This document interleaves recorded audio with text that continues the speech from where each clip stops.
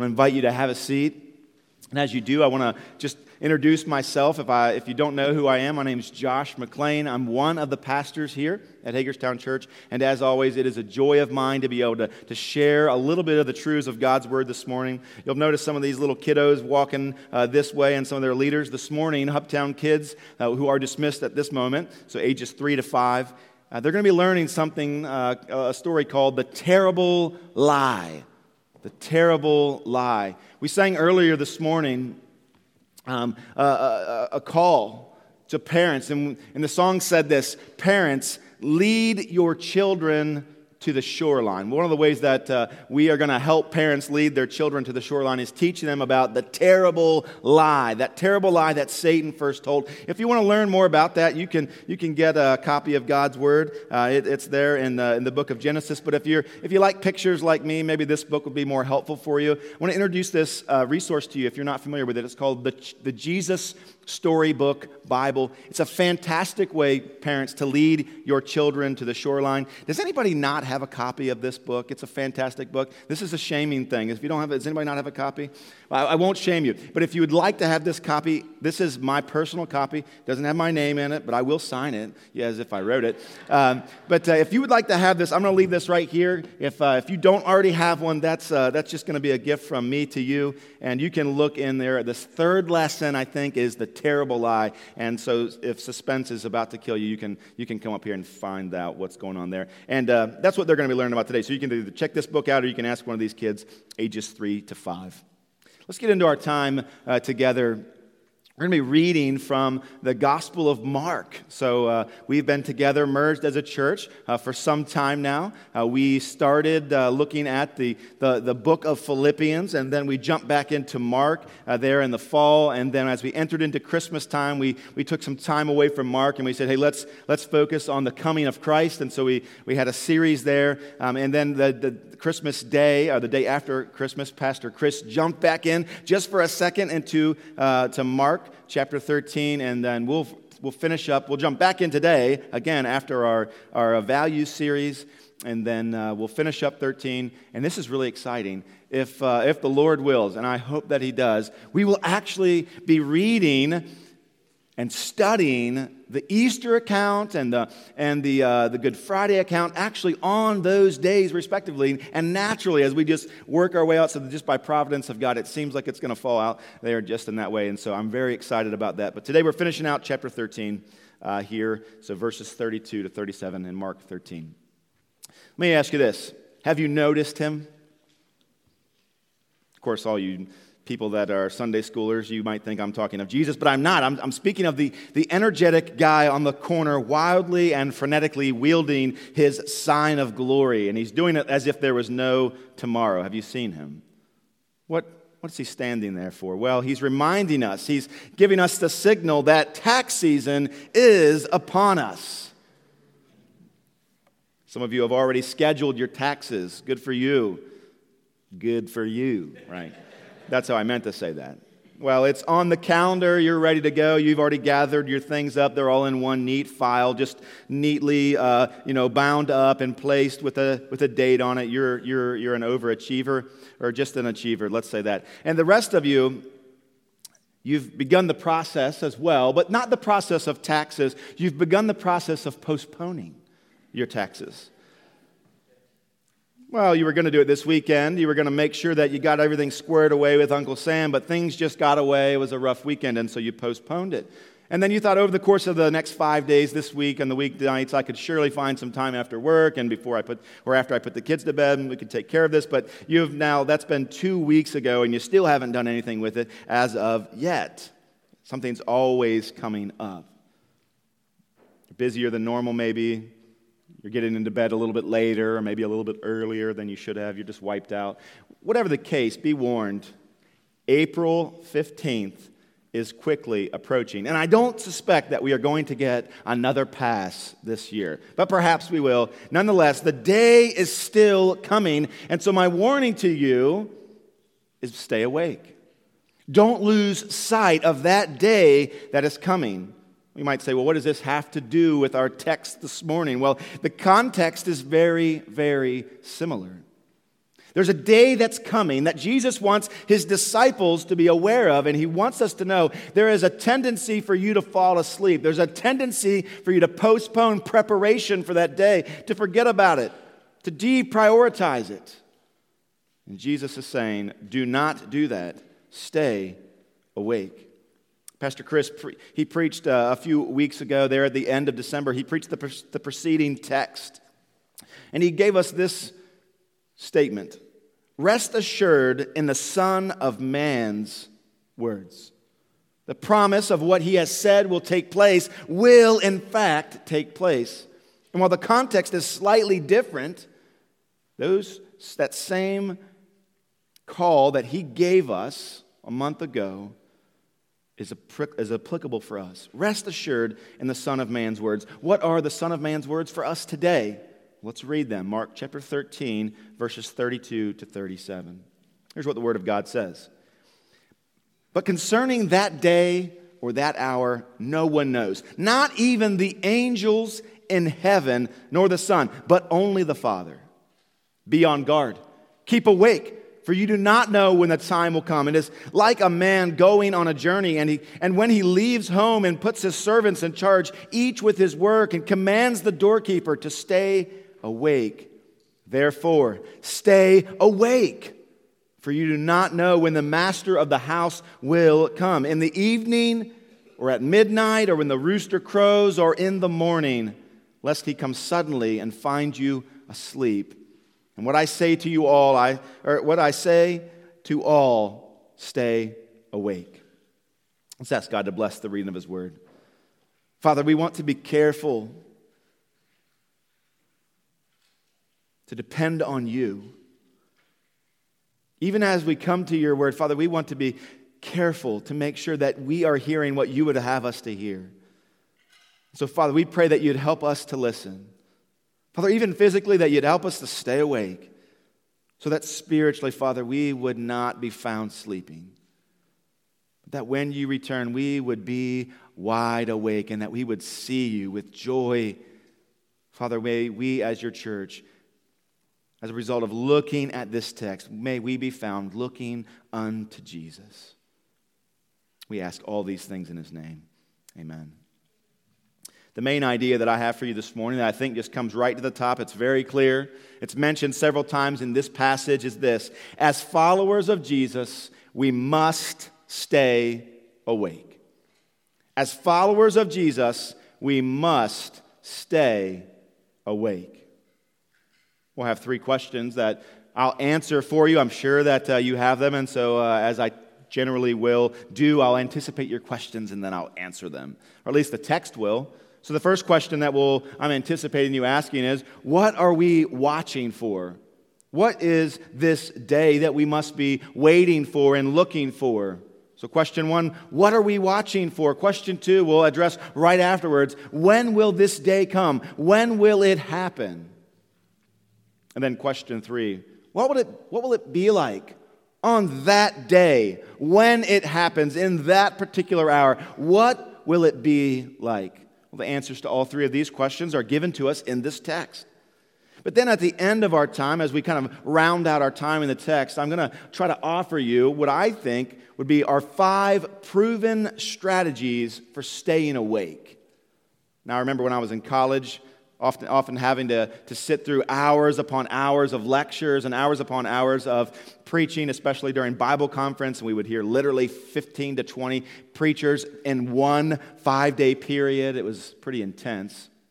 I remember one of the strategies I had was to raise both of my feet off of the ground and just hold them there, kind of like doing leg lifts. That was one strategy for staying awake physically, but we're going to look at 5 proven strategies for staying awake. By the way, if anybody just kind of had like a light bulb go off and thought, man, that's really helpful, maybe I'll notice if it works for you if you don't fall asleep this morning. But anyway, we're going to look at 5 proven strategies for staying awake, and then we'll close our time out with prayer. Let's go back to those 3 questions, beginning with the first one. What are we watching for? What are we watching for? Look at verse 32. Jesus said, but concerning that day or that hour, no one knows, not even the angels in heaven, nor the Son, but only the Father. What we do know about this day or that day is limited. A good portion of the preceding chapter is speaking likely with a reference to the destruction of Jerusalem. That's what Pastor Chris spent a big part of time unpacking and addressing. The previous context is a day of judgment that's coming at the time of Jesus' arrival, but it arrived in 70 AD. And so Jesus is saying in the previous section, the destruction of Jerusalem, the destruction of the temple, it's coming.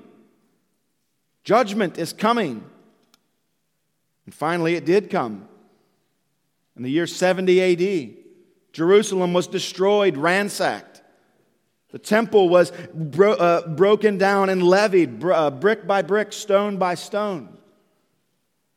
That's kind of where we left off last week. But in this week, in verse 32, Jesus is changing gears not to talk about the destruction of the temple, but to talk about the second coming of Jesus, his own return. It might be a little bit confusing, but we know he's doing this because of the language. He uses the term, the phrase, that day. That day is similar to the phrase that we read often in the Old Testament and that Jesus quotes of himself many times in the New Testament, and that is, I am. If we don't understand the background to that particular phrase, if we don't understand where it was first used in the Old Testament, that Yahweh used it of himself, God used it of himself when he was speaking to Moses, then we wouldn't catch that Jesus in the New Testament is saying, I am God. In a similar way, when Jesus uses the phrase, that day, it is reminding us of a specific time, a specific idea throughout the Old Testament. Speaking of the end times, and the tone, it reminds us of Amos 8, 9, and 13, Micah 4 and 5, Zephaniah 1, 3, and 16. Obadiah uses that phrase. Joel uses that phrase. Zechariah uses that phrase. All of them thinking of the end times, the day when the Lord would return and bring judgment upon the earth collectively and gather to himself his elect. It's the day of the Lord. That's that day. And so Jesus is saying, we've been speaking of the judgment of Jerusalem, and I know you can't fathom a day when Jerusalem would fall and the glories of the temple would be laid low and the world not end, but they are two separate things. And so when I speak of Jerusalem, Jesus says, and the destruction of it, your minds are heavy, your hearts are heavy, but also know that there's more destruction coming. And he parses these two dates out. This is a rhetorical question, so I won't allow you to embarrass yourself. Don't answer it out loud. But if I were to ask you this, who is the GOAT? Who is the greatest of all time? Well, depending on different cultures and contexts, different days and years in a century, we might say different names collectively. But for the most part, in a culture, as at any particular time, we would all say, well, the GOAT is this person, or at least we would know who that title is referring to. And in a similar way, Jesus is speaking of that day. Oh, that day. Yes, that day. And so with the Jews unable to imagine the world continuing to go on with their temple destroyed, Jesus says something worse is coming. Something more important and even glorious is coming for some. It's another day of judgment. And it's another day when the Son will return to gather his children. And so you can see why Jesus is calling to his disciples, and he's calling past his disciples, them included, but not just to them, but to all, it says in verse 37, stay awake. This is a big day. Something incredible is going to happen, and we need to be ready for it. And so Jesus commands his disciples, don't be caught off guard, don't be asleep, stay awake and be looking for that day. You will not want to miss it.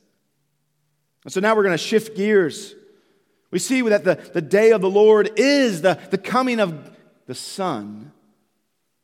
But the question still is burning in our minds. When will this occur? Jesus, when will this happen? What is the hour? Look back at verse 32 again. We'll keep moving through. But concerning that day or that hour, no one knows. No one knows. Not even the angels in heaven nor the Son, but only the Father. Think about this idea. no one knows the hour. No one knows the day. It's interesting. Jesus, in the previous portions of chapter 13, he gave all kinds of heads up and clues that the destruction of Jerusalem was coming. In fact, he said it's going to happen. And here's some signs. It's going to happen in this generation. It's very, very soon. With a pretty high degree of certainty regarding time, you could say the destruction of Jerusalem was going to be even narrower than that generation. Jesus is saying it's happening and it's happening soon. And you'll be able to kind of see it happening. And so when it does get ready to happen, you want to get out of the city. You want to run. Don't hang around. In contrast, the day of the Lord will not be a day that you can see coming. It won't be a day that you'll be able to begin running. It will overtake us. It'll be here before we know it. And it will surprise those who are not ready. And so Jesus is saying, hey, look out. You don't know the day. You don't know the hour. Be ready. Stay awake. It's interesting. Its approach is impossible to discern, and so beware and prepare yourself for it. You'll not see it coming. And in this respect, it definitely stands quite different than the destruction of Jerusalem. Do you see that? He's talking about two totally different things. The destruction of Jerusalem, you'll see it coming. The destruction of the world and the return of Christ to gather his saints, it will be unexpected. There will be no warning. It's interesting. He says, no one knows the day or the time. He's speaking of human beings. Not one person knows, but he goes a little higher than that, right? And he says, not even angels. Angels don't even know when the return will be. When the Father sends the Son, nobody knows. Angels are God's messengers. Quickly think back on all the different times throughout Scripture where God would have a message and he would have it for a specific person or a specific group of people. And who would he use? He would use his messengers and he would give them in some way the news that they were to share, and they would come and they would bring it. And you would think with that kind of proximity to the throne that they would know. If we imagine the counsel of God, the Holy Trinity, speaking of before the foundation of the earth, this plan of redemption. Maybe the angels were listening with their ears cupped at the door. What have they said? When will this happen?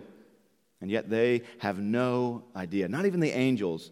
But what's interesting is Jesus himself says, not even the Son knows. And you've been with me, most of you, this entire time. Yeah, I can agree with you. Until you get to this point and it's a little bit concerning. Maybe your stomach gets a little bit knotted and your brain gets a little bit hot as the wheels begin to have some friction here. How can the Son of God not know? How can the Father know something that the Son does not? I have to admit, this passage has caused quite a bit of grief over the centuries. And so there has to be an explanation, and we're going to work out that. We're going to find that explanation this morning. The first thing I want you to remember is this, that when Jesus walked this earth, when he lived here in this world, we have to remember that in his humanity, he was limited.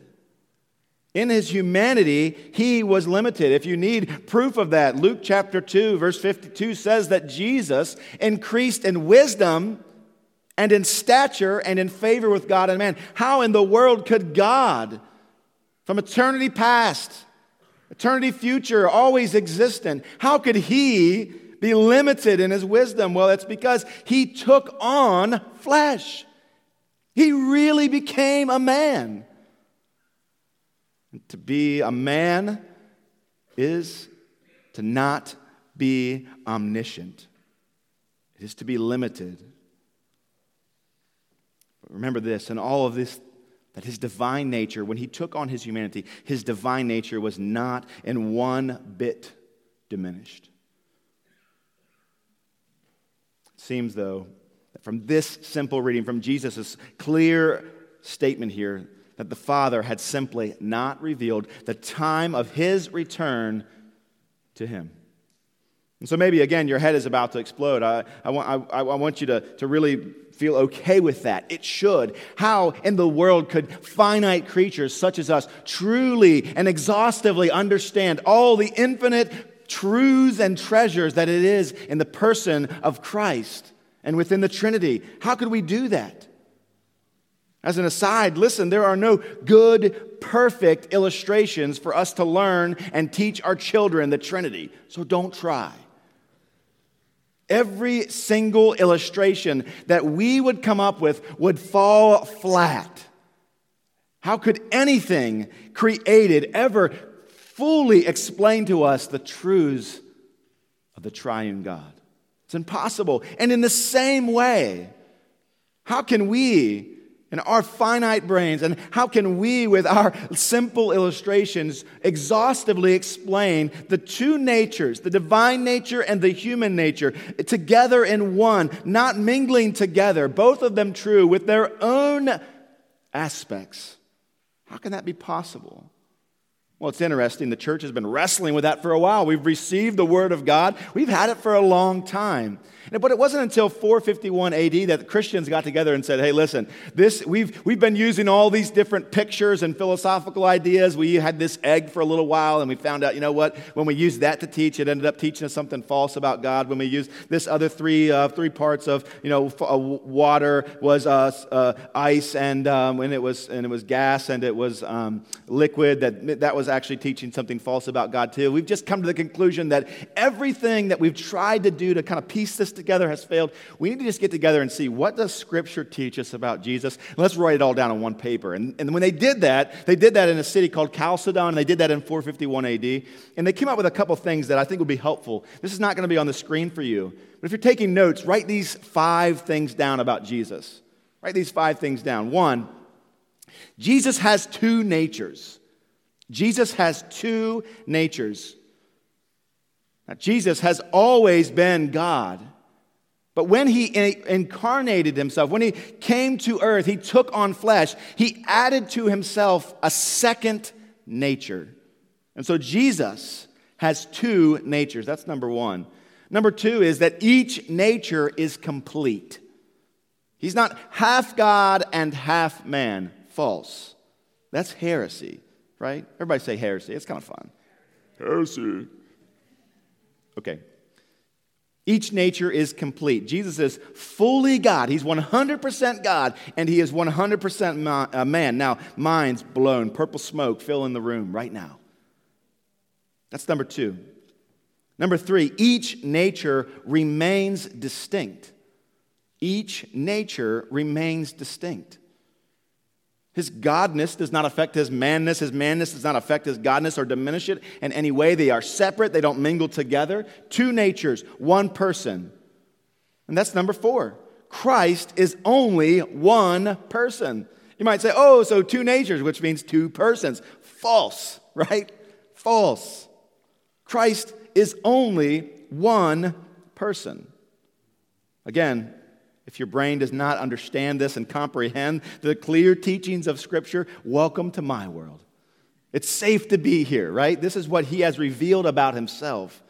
Christ is only 1 person. And number 5, things that are true of only 1 nature are nonetheless true of the person of Christ. Things that are true of only 1 nature are nonetheless true of the person of Christ. And so, for instance, Jesus, in his divinity, his divine nature, knows all things. Nothing is hidden from him. But at the same time, he has a human nature, which is not omniscient. This is the nature that increased in wisdom, according to Luke chapter 2. This is the Jesus that, according to Mark 15, that we'll read about in just a few weeks. This is that same nature that didn't know everything. And so Jesus has 2 natures. Each nature is complete. Each nature remains distinct. Christ is only 1 person, and things that are true of only 1 nature are nonetheless true of the person of Christ. What's important for us to remember is that, again, we can't use illustrations or pictures like eggs or water or things like that to really understand God. Why? Because they fall flat. And so often they'll become weak and they won't actually line up with what the Word of God has clearly said. And so on faith, we believe what he has revealed about himself. And here's what's interesting. How many of you guys like to tell to other people your limitations? Honestly, do you really want everybody to know where you're weak? Do you really want everybody to know the things that you don't understand or things that you're not able to accomplish? Like maybe you're not good at organizational things or maybe you're not good at being creative or finishing tasks. Do you want people to know those sort of things? Well, I know that I don't. I'd like to keep those to myself. And I would be embarrassed if everybody were to just begin to talk right now about all of my weaknesses and things I wasn't able to do. But what's interesting here is that Jesus is not bothered to share that he doesn't know the day or the hour. Jesus isn't bothered here. He's not embarrassed. He's not thinking, oh, if I say this, they won't really believe that I'm the Son of God. They won't believe I'm the Christ anymore. And so even him himself, why would he share this? Well, it's a no contradiction to the fact that he, in fact, is the eternal Son of God. And furthermore, for those of you who wonder, did the church, did they shape and fashion this? Well, I can assure you that if I were to write a religion, I wouldn't write it and put a passage this difficult in here. I would make it a little simpler to understand with less tension. And yet Jesus, he's not ashamed. He doesn't feel as if his view for his disciples will be any way diminished at all. He demonstrates and declares accurately who he is and what he is. And what's interesting too, if you keep looking, he posits himself really in the right spot. So he's above the angels, but he's below the Father. You might say, well, one would think that the angels know. The angels surely know when Christ will return. They don't. Oh, okay. Oh, so they don't, but I bet the Son does, right? I bet the Son knows, right? Nope. He doesn't know either. Oh, so it's only the Father that knows, right? So you just keep going up the pecking order here. It's only the Father that knows. And by the way, before we move on, this idea of Jesus not knowing, the accent really in this verse, it really falls on no one knows. And so the point of this passage is not to teach us Christology. It's not really to teach us all about Jesus. That's not what Jesus is trying to do. Incidentally, he's not even really in that particular verse trying to teach us about the eschaton, the end of all things, and the revelation of everything that's in the mind of God. But really, this passage or that statement is more about discipleship than Christology and eschatology. It's more about living the Christian life, awake and alert. At any rate, the angels don't know. The Son does not know. Who does? Only the Father.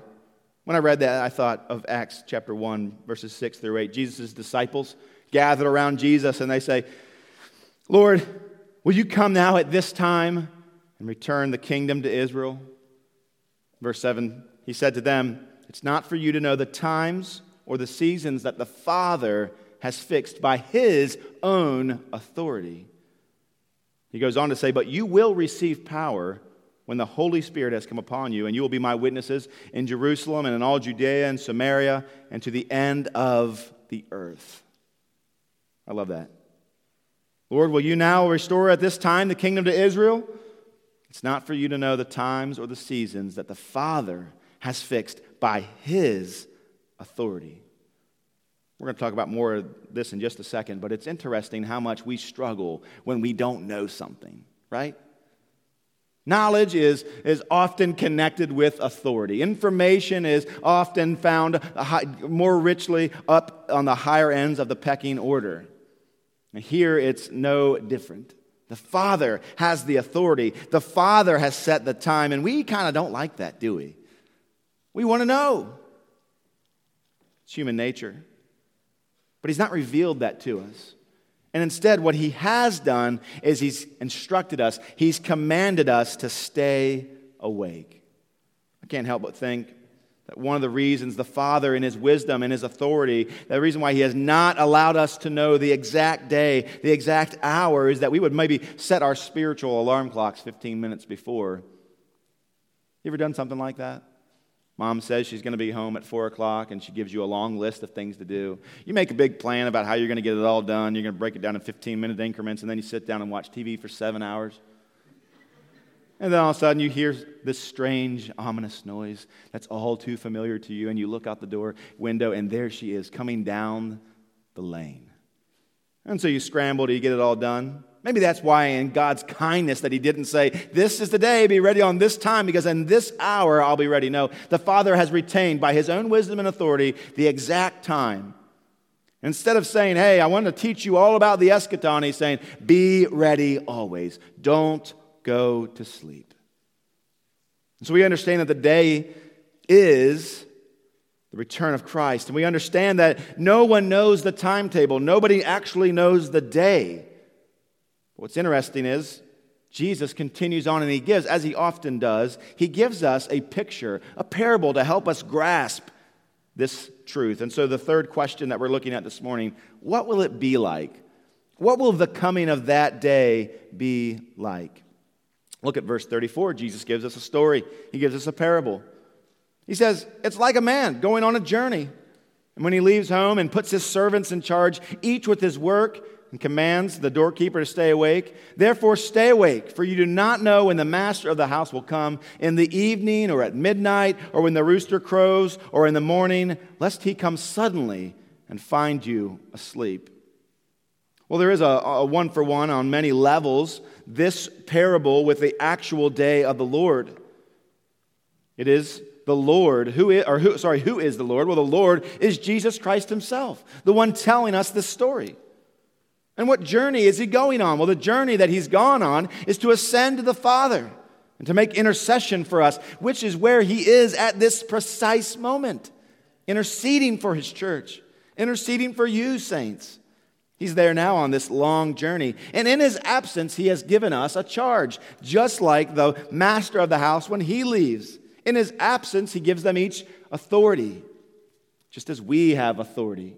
Jesus says, the Father has given me all authority, and now I'm sending you under my authority with my message. This is the same charge that the disciples had in the first century, the same charge that we have today.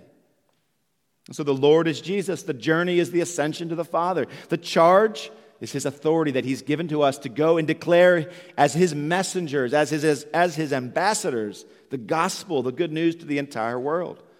And what is the final command? To stay awake. As the master of the house leaves, he says, be ready. You don't know when I'll return. Always be ready. The master doesn't want his servants to take a nap. He doesn't want them to play. He doesn't want them to disobey. He wants them to be watchful. He wants them to stay awake. Church, watchfulness is a test of our faithfulness. Watchfulness is a test of our faithfulness. So those who are looking for the master to return, they're busy working for him. The unfaithful, in contrast, they'll plan to wait until he returns. It's a helpful picture. All that's good and well. We're at the middle part of our text this morning, or at least of our sermon. And here's where we come to the fallen human nature and how it brings a problem to this. You see, we are prone as people, not just your pastor or one of them anyway. We, all of us, are prone to become distracted and dissatisfied with the charge and commands that Jesus has given to us. Each of us. Each of us. And we have days where our hearts are warmer towards the Lord, and we have days where they are colder. They wax and wane. Spiritually speaking, there are days and there are weeks and months when our eyes are wide open, as if we're sitting on tacks, waiting for Christmas. And yet the very next day, perhaps the next season of your life, you need toothpicks to keep your eyes open. We're prone to wander. We're prone to become dissatisfied. We're prone to become distracted. The founder of the Salvation Army, William Booth, he said this phrase. It'd be worth writing in maybe on the margin outside this text there, close to Mark 13. He said this, look well to the fire of your souls, for the tendency of fire is to go out. Look well to the fire of your souls, for the tendency of fire is to go out. And so we're all listening to the words of Jesus. The day is coming. No one knows the hour. We must stay awake. And we're all like, yeah. But listen, I'm really, really sleepy. And so, Pastor Josh, could you give us some proven strategies for staying awake. Well, it's a good thing I've been reading some self-help books. No, I'm just kidding. Now, I think from Scripture, and really most of them from this text, I want to give you a couple helpful strategies for you to employ in your life to really obey Jesus and, spiritually speaking, stay awake. The first one is this, and it's a big one. Come to grips with your sleepiness. Come to grips with your sleepiness. Verse 33, Jesus says, Jesus, by the way, all the words of God are inspired. This book is completely inspired. But Jesus is saying he knows that you need to be instructed to keep awake. Why? Because he knows you're going to be prone to sleep. He says, be on guard, keep awake. But he doesn't just say it once in verse 33. In verse 35, what does he say? Stay awake, therefore, stay awake. You don't know when the master's coming. Verse 37, and what I say to you, disciples, you few here in front of me, I say to all. And that's in that moment, he kind of breaks the fourth wall of time in a sense. Really, that's not the fourth wall of time, but he kind of breaks past this sitting there, that group that's listening to Jesus, and he breaks into our hearing this morning, and he says, you, Hagerstown Church, you also stay awake. And so what is Jesus saying? He's saying, I know that you will be sleepy. I know that you're prone to wander. I know that you're prone to temptation and dissatisfaction. Some of you are so surprised at your sinfulness this week. Some of you are so dejected that you're still prone to fall asleep on Jesus. And you know what? Jesus this week is not one bit surprised that you're sleepy. Jesus is not one bit surprised that you've fallen asleep this week, if you have. Now, that's not to say he winks at it, but he is not surprised. And so why are you? Why are you embarrassed? Several times this week, as I spent time with brothers and sisters in formal and informal counseling and mutual encouragement, this passage came up. I think it's Psalm 108. I don't know why, I can't remember. But the psalmist says that he knows our frame. He knows that we are made from dust. He's not surprised by your sleepiness. And why are you? Get over yourself. Say that with me. Get over yourself. He gave us his authority, he sent us in his name, and he told us don't fall asleep because he knew that it would be tough for you not to fall asleep.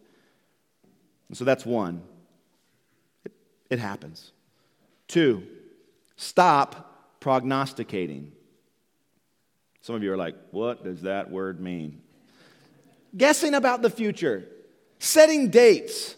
Spending your time looking at the stars, looking at Scripture to figure out, okay, I think I figured it out today. I'm going to set another date, and I'll be ready on that date, and I'm going to tell everybody. You've all run into folks like that. And maybe you're even prone to that yourself. Stop it. Why? Verse 32, Jesus says, but concerning that day or that hour, no one knows, not even the Son.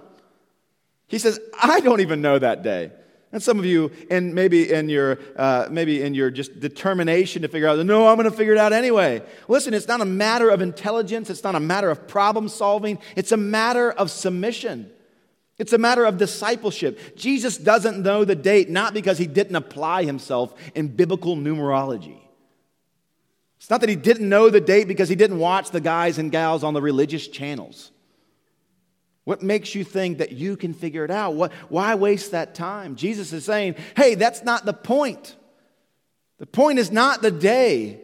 The point is not the hour. The point is stay awake. Stay busy. Don't fall asleep. And that's all.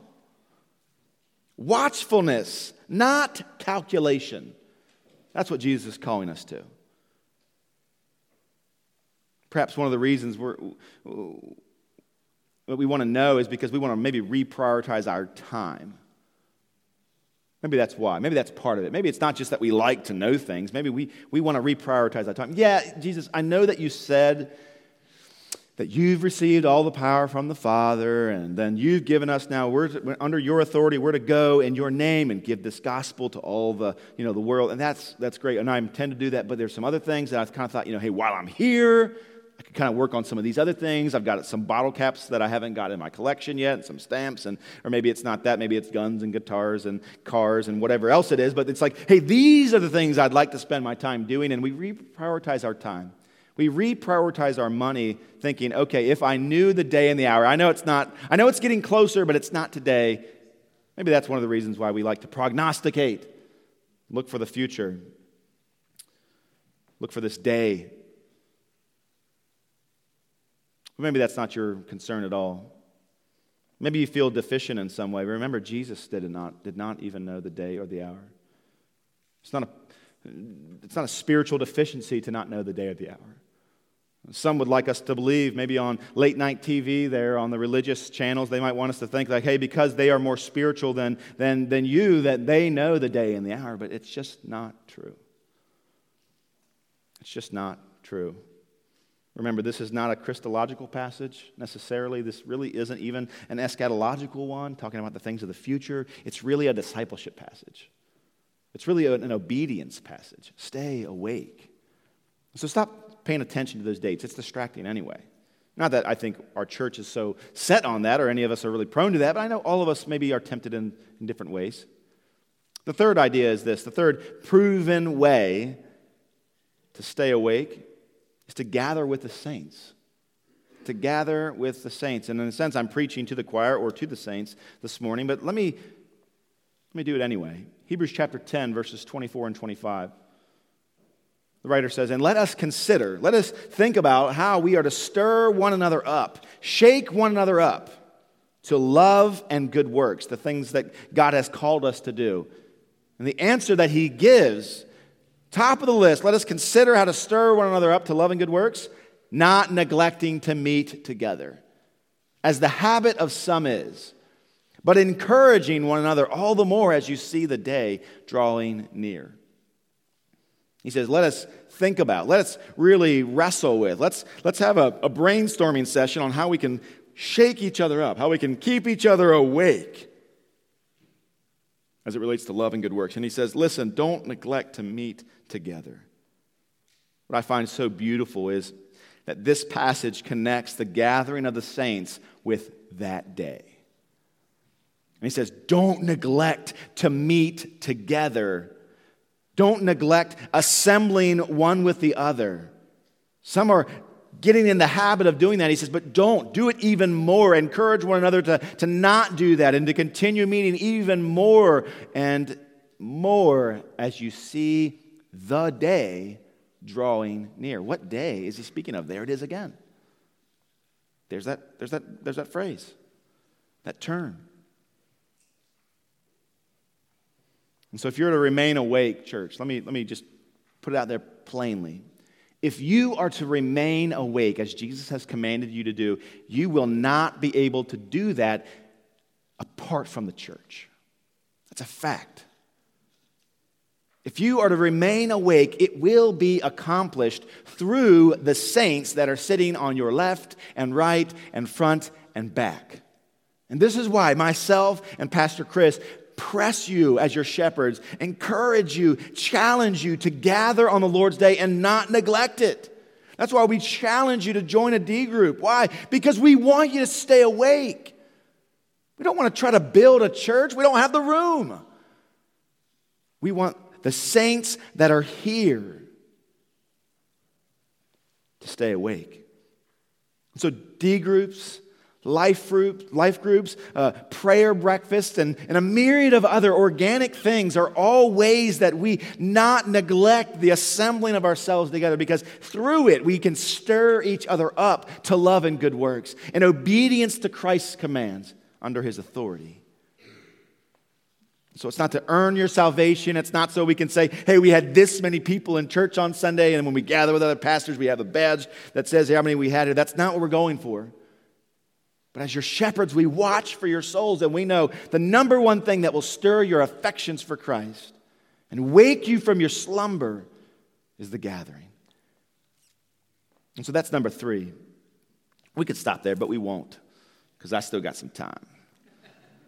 Number 4, always be repenting. Always be repenting. I love the book of Hebrews, chapter 12, verses 1 and 2. The context that's right before these verses is the hall of faith. The writer kind of peels back into heaven and says, remember all of these saints that have gone on before, and they've done this and they've done that. They've walked by faith. And even now they're looking down on us in a sense now, and he says, hey, chapter 12, verse 1, therefore, since we are surrounded by so great a cloud of witnesses, let us lay aside every weight and the sin which clings so closely.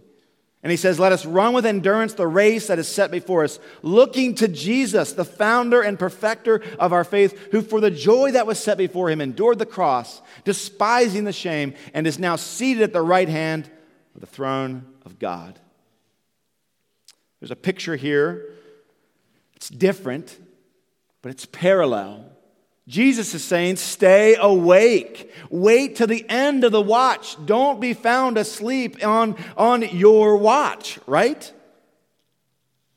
Similarly, here we read this story here. It's saying, hey, it's not staying awake, it's running the race and finishing it. And they're very similar.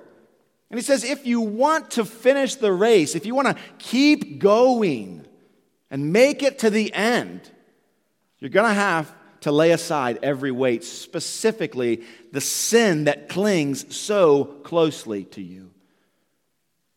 Imagine running on a marathon, and every time you pass, you can tell I run a lot of marathons. I've never run a one. But imagine, I've seen them though, right? The Bible says the wicked run, only the wicked run when no one pursues them, and so that's why. But anyway, but imagine running a marathon, and at every water bottle station, they give you a sack that has 400 pounds, or let's say 10 pounds even. And you got to throw that sack over your shoulders or put it in your backpack, and you got to keep running, and every couple miles you see another one, and you got to put that on. That's what the Christian life actually looks like. Every time we come around the corner, we, without even knowing and without even intending, we put on another weight. And the writer of Hebrews is saying, hey, those weights keep getting tossed on you. These sins keep clinging to you, and you've got to cast them off. If you're going to make it to the end, you've got to cast them off. You say, well, I cast all my weights off whenever I first heard the gospel and I saw my sin. I saw the holiness of God. I saw the cross that spanned the gap, and I trusted in the work of Jesus, and my burdens fell off. That is so true. It's a glorious, glorious truth. And yet, every single day, every time you've put one foot in front of the other in this race of the Christian life, you have picked up more and more sins and more burdens that cling so closely to you. And it's the task of a Christian. The Christian life is not the Christian life if it's not marked with repentance. And you say, but I've already repented, Pastor Josh. Welcome to the club. Let's keep doing that. Let's keep repenting. I don't know what to repent of. Ask God to show you. Repent of your foolishness. You've got more to repent of. And I kind of say that in jest, but at the same time, it's true. The evidence of a true disciple who is awake is that they are repenting. Lay aside every weight. Throw off the sin that so easily clings to you. We won't spend any time trying to identify what those are. Let's let the Holy Spirit do that. But would you be quiet this week and would you ask Him, Father, what do I need to repent of? I promise you, if you ask that in faith with an open Bible, He will answer. And be faithful as He does to repent and receive grace. Unless for the first time you're hearing this morning, you might think, well, this is a great place to be. Always pointing out my weaknesses, always pointing out my flaws and shortcomings. Well, that's true. But we are a church of Jesus Christ that is not only, and here do we not only see our own sins that we need to repent of, but we are faithful to be reminded of the grace of God that covers all of our sins. And when we turn from our sins and place our faith in Jesus, we indeed are forgiven, as we prayed at the beginning of this service. So be repenting, church. Before we move on, let me just ask you this. Just think. This is a free question. Just think right now. When is the last time you truly repented? When's the last time the Spirit of God was audible in your ears, in your heart, and he spoke to you and you said, repent of this, brother. Repent of this, sister. When is the last time? It'd be a great thing to share with folks you're walking with. D group, life group, book club, whatever. That'd be a great place to share with your spouse, trusted brother or sister. Always be repenting. We're going to continue. We'll round it out right here. This is the fifth proven strategy to stay awake, and I think it's the most important. Remember for whom we wait. Remember for whom we wait. One of the reasons why you'll not find me running a marathon, at least not in this point in my life, is because I don't care about what's at the end. I see no value there. If you were to put some shoes on me and some more streamlined, lighter clothes and gave me a water bottle and a bag of Jolly Ranchers and said, run for how many miles, seriously? I would be really distracted. I'd be really discouraged. Why? Because I don't see value in what's at the end. And so I often will ask somebody, well, why do you do this certain thing that we all do this? Why do you see value in this? Why do you try to do your taxes so early in the year? Why do you drink so much water? Why do you do all of these things? And when we get a reasonable explanation, we say, because this is what happens, this is what I'm looking for, this is what's motivating, this is what my eyes are set on, we can make a decision. Oh, I see value in that now. Titus chapter 2, verses 11 through 15. This is so good. Paul says, for the grace of God has appeared, bringing salvation for all people, training us to renounce godliness and worldly passions and to live self-controlled, upright, and godly lives in this present age. Verse 13, he says, waiting for our blessed hope.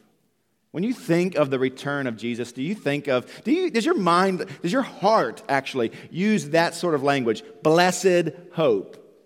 If not, you don't see what Paul sees. He goes on to say, waiting for our blessed hope, the appearing of the glory of our great God and Savior, Jesus Christ.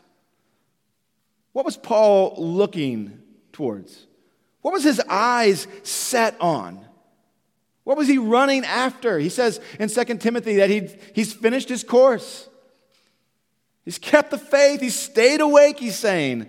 And now, what do I have before me? Christ.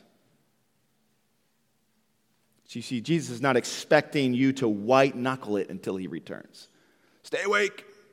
Just do it at all costs. Well, sure. But not just so that we can say that we stayed awake, but the number one or number 5 reason that we can, or strategy that we can employ to stay awake is to keep our eyes on Jesus Christ. And when we do that, as we looked a few weeks ago, the things of this earth will grow strangely, strangely dim. And he will become more and more precious. Asking your children to stay awake the night that some court case is going to be announced on the West Coast, not impossible. Asking them to stay up late into the late hours of the day and wee hours of the morning to help you finish your taxes. They're not going to do that. Can't do it, Dad. I'm too weak. I can't help. And yet when you say, hey, would you like to stay up just a few more hours? And we'll open some presents on Christmas Day. Oh, all of a sudden their focus is their laser, right?